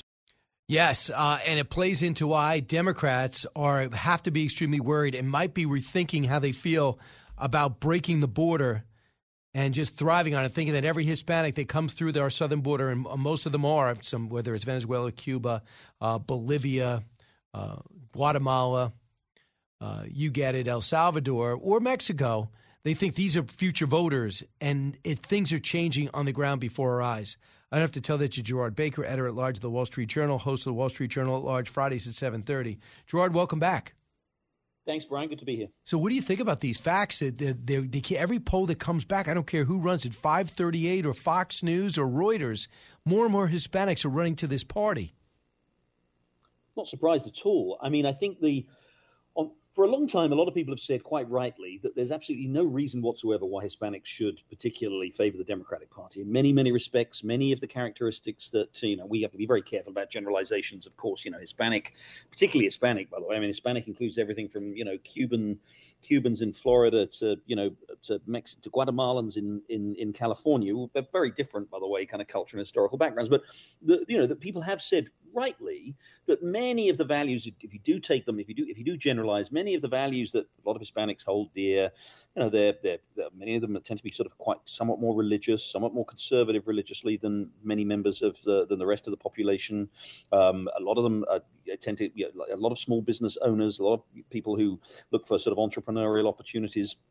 All of this kind of thing, that actually should align them quite well with a lot of what the Republican Party has been saying. Now, the Republican Party did turn off a lot of Hispanics back in the 1990s, thanks to sort of some unfortunate rhetoric from people like Pete Wilson in California, but it's there. But I think what's particularly striking, Brian, in the last couple of years is that we have seen this is a phenomenon of this extreme progressive left in the Democratic Party, essentially pursuing policies that directly turn a lot of people off, including Hispanics. We're seeing that, whether that is on crime or immigration. I think this is a really important issue, this issue of immigration, because I think a lot of people, again, have misunderstood this.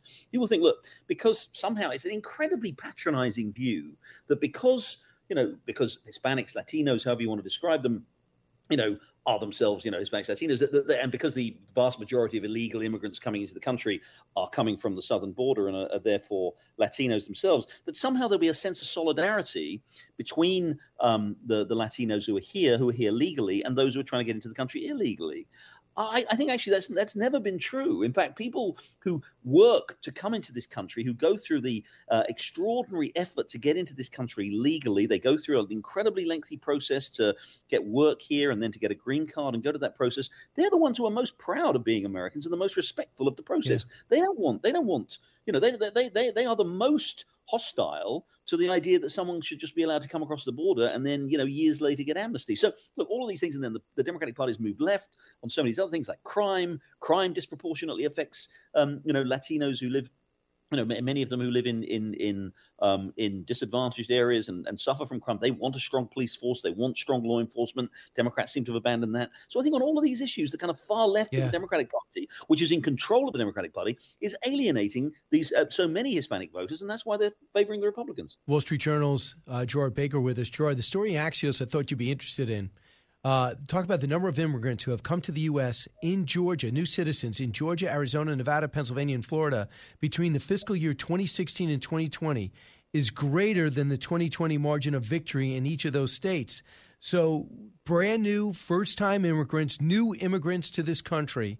And it looks like the Republicans do have a plan. The Republican National Committee are helping immigrants prepare for the civics portion of the naturalization test. The Democratic Party has grassroots campaigns, organizing citizenship drives. A lot of them are going to be probably, even though they say for the most part first-time immigrants are not quick to go to the voting booth, how do you think that changes strategies? And I do think for the first time in my lifetime, it seems Republicans are responding to new immigrants. Because I think the difference, Brian, and I hope this is true. I hope this is true of the Republican Party. I mean, there are still some, elements of the Republican Party that don't always give this, approach this thing in this way. I think again, what is appealing about what the Republicans are offering is Republicans are treating people, whether they are black, white, Hispanic, Asian American, they're treating the issues that concern them. They're not treating them as blocks of people. They're not treating them. Yeah. They're not defining them by the color of their skin. This is the modern progressive left-wing creed, which is that which is actually, again, as I said, it's incredibly patronizing and actually dehumanizing and in a way infantilizing that these Democrats think, look, you're Hispanic, you're brown skin, you've got to support me because I'm a Democrat. Actually, what most people are saying, actually, why should I support you? What are your policies? What are you going to do for me? How are you going to improve the country? How are you going to make this country grow faster? How are you going to improve its energy self-sufficiency? How are you going to make the economy better for us? How are you going to deal with crime that affects my neighborhood? They don't want to be just told, oh, you're Hispanic, I'm on your side, because they want to actually see what you're going to do. And I think Republicans this is a great opportunity for Republicans to say, we're not looking at the color of your skin. We're not saying we're going to treat you differently because you're Hispanic or black or white. We believe in opportunity for all Americans, and we've got a set of policies that will improve the lives of all Americans. So come and join us. I hope that's the message. I really believe it can be. Yeah, I just see, for example, they say Nevada, Pennsylvania, and Florida, competitive Senate races, all three states, there were more citizens who naturalized over the last 5 years leading up to the 2020 election than ballots separating Biden and Trump. I mean, what is it, 10,000 votes in Arizona and Georgia together? So that really could tip the balance. What you just said, I think, is important. I understand if George, you want to get elected and you hire me to get you a win. I understand behind the scenes, I got to find out who's voting for you, what blocks, what their income bracket is. I understand that. But wouldn't it be great what their heritage is, perhaps? Wouldn't it be great to have a candidate that says, listen, I'm not separating you guys on Hispanic, blacks, whites, men, or women. I'm just going to tell you what to do for the country. My goal as a lawmaker is to level the playing field to allow you to be as successful as possible. I can't handle outcomes. And I wonder if that would ever resonate. Yeah, I mean, maybe it is a long shot. I don't think so, though. And I think, again, I do really think that's why you are seeing this real significant migration, if I can use that term, to the Republican Party. We saw that special election in Texas just a few weeks ago. We've seen, we saw how well Donald Trump did. And, sometimes Donald Trump said some things that, make you cringe a little bit. But he pursued policies that, in the end, were trying to, improve the lives of all Americans. And that's why, unsurprisingly, a lot of Hispanics in Texas in particular, along the border, but also in Florida and other places in the country, voted for Donald Trump, despite the media telling them that he was this sort of terrible racist bigot. So I think there is an opportunity there. And I really do think, it'd be great for the country, not just because I think Republicans will get elected and that would tend to be better for the country. It'd be really good if the country could somehow get to, of course, race matters. No one's going to pretend that race doesn't matter. And of course there is discrimination. And of course there are also broad categories in which, we do tend to put people into categories based on their ethnicity. And there are some realities about that. There are some shared commonalities that people have. But the things, this is what, and politicians say this all the time, but they don't always mean it. The things that should unite people as Americans are much, much, much more important than the things that divide the country, and certainly the things that the idea that dividing people by race or an ethnicity is somehow going to get the country moving forward. It just isn't. And I think, and again, in a weird way, this extraordinary kind of woke cultural revolution that we've seen in the last 2 years, I think is starting to produce its own backlash against that. I hope and it's so. actually starting to make more and more people think, you know what? It actually doesn't matter what the color of your skin is. If we're going to have a situation where, certain ethnic minorities are going to be first in line for medical treatment or first in line for admission to college or first in line for a job, that is going to create a mood in a lot of people who's going to say, that's not the America. That's not colorblindness. That's not, by the way, that's not Dr. Martin Luther King's America. So look, I think I think this is changing, and I think we're seeing that reflected in this polling. Yeah, Gerard Baker with us.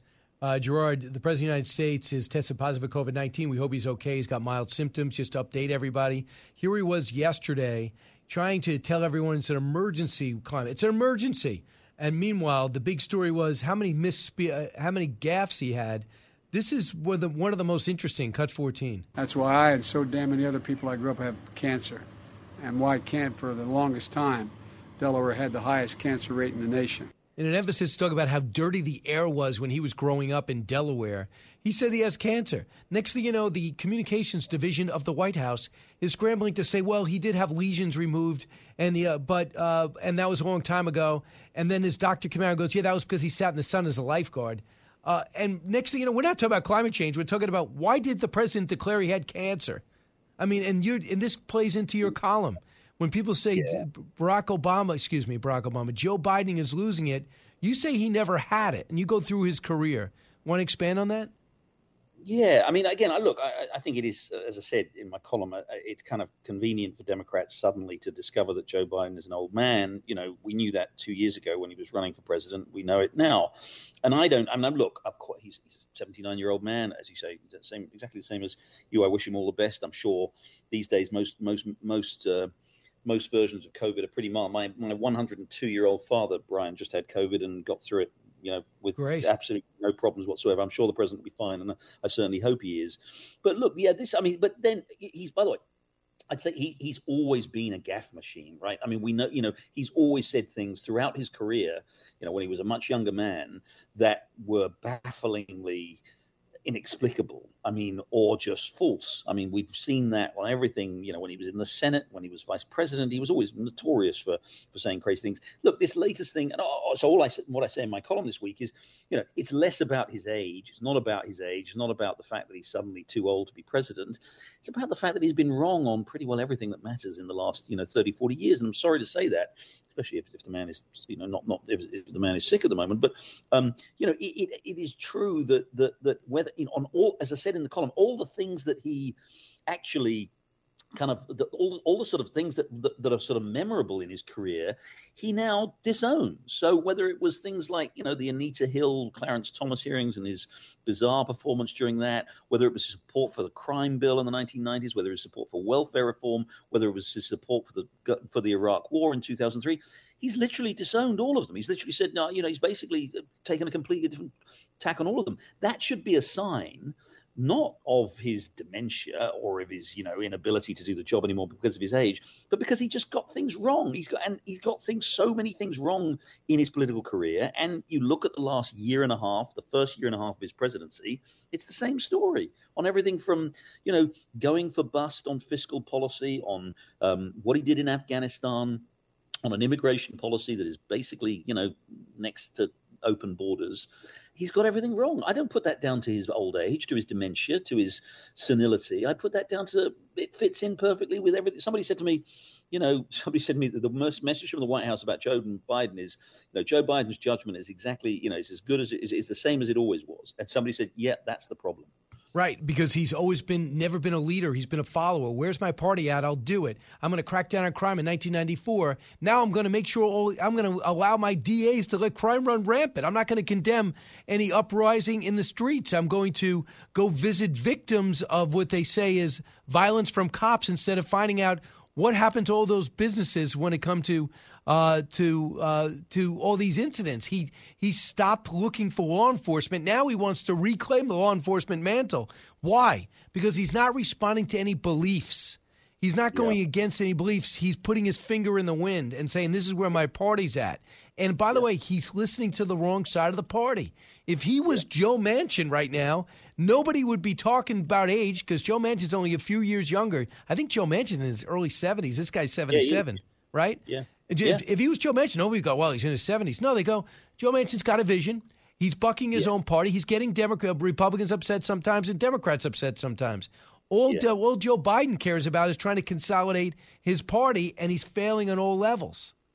Joe Manchin won, a Senate seat for Democrats in a state that President Donald Trump won by 47 points.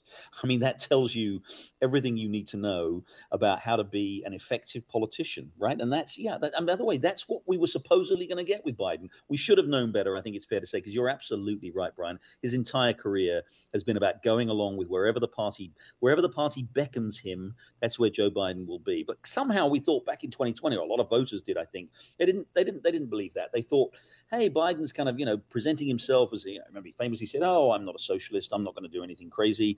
You can trust me. And I think a lot of people did. They thought, yeah, he's going to, we've had a turbulent few years. We're in the midst of the pandemic. It was still, a sense of crisis in the country. What we needed was a kind of a guy, not the most, not a guy with a vision or any kind of great ideology or any great, sense even of, where he wanted to take the country, but just someone who was going to just be sensible and just do kind of things that could be done. He was going to be a pragmatic, centrist president. He turns into something completely different. Again, we should have known, because that's where his career has always been. As you say, and by the way, you're absolutely right, Brian. If he'd followed the kind of Manchin approach, he'd have approval ratings in the 60s now rather than in the 30s, and nobody would be talking about his age for a second. Absolutely. They wouldn't even worry about his walk or his gait. They would say, well, he's not a good speaker, but at least I know where he's going. Exactly. AOC doesn't like him. What else is new? That's probably good for the country. And there's a lot of moderates like Chris Coons, like Senator Warner, like Senator Tester, like Senator Manchin, Senator Kristen Sinema, and maybe Kelly would have shown to be moderates. And they go, I got the president's back on this. But instead, they have nowhere to go because the president only has the squad's back. Exactly. They've all gone in the same direction. Go get him. Hey, listen, Gerard, I'm going to talk to you on One Nation this weekend, 8 o'clock, okay? Yeah, looking forward to it. Yeah. All right, Gerard Baker, Wall Street Journal. He's the best. Back in a moment. You listen to the Brian Kilmeade Show.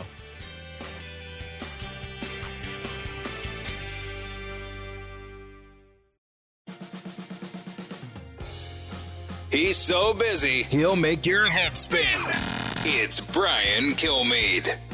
Hey, we are back, and everybody, I got to tell you, I hope everybody can meet me. I'm just going over this now. I'm going to be on stage, Brian Kilmeade Live, at the New Jersey Performing Arts Center this August 27th. We got about a month. I'm going to be talking about all the books in our past. A little bit what I talked about with Harris Faulkner just now, how we really got to start fighting for our history instead of taking nuances about what McKinley might have done better than Teddy Roosevelt. McKinley would have done better than Teddy Roosevelt, or the impact of Booker T. Washington on American society.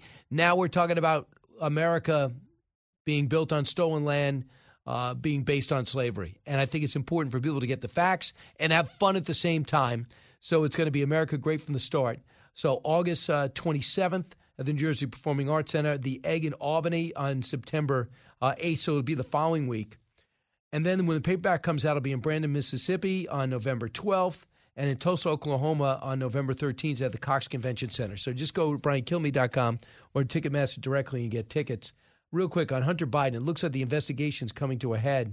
And as it comes to a head, people wonder, could he be dealing with situation FARA, foreign agent violations, FARA violations, much like Paul Manafort landed himself in solitary confinement for? It was pure politics. Could he be dealing with gun charges that might be significant because he lied in getting a gun permit? Could he be just doing illicit deals with people that are on the watch list, like in China, Romania, and Colombia? Or can it be simple violations, minor violations that keeps him away from a jury and keeps his dad out of trouble?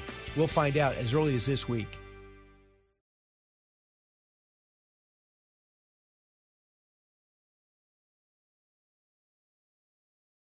Jason in the House, the Jason Chaffetz Podcast. Dive deeper than the headlines and the party lines as I take on American life, politics, and entertainment. Subscribe now on FoxNewsPodcast.com or wherever you download podcasts. Listen to the show ad-free on Fox News Podcast Plus, on Apple Podcast, Amazon Music with your Prime membership, or subscribe wherever you get your podcasts.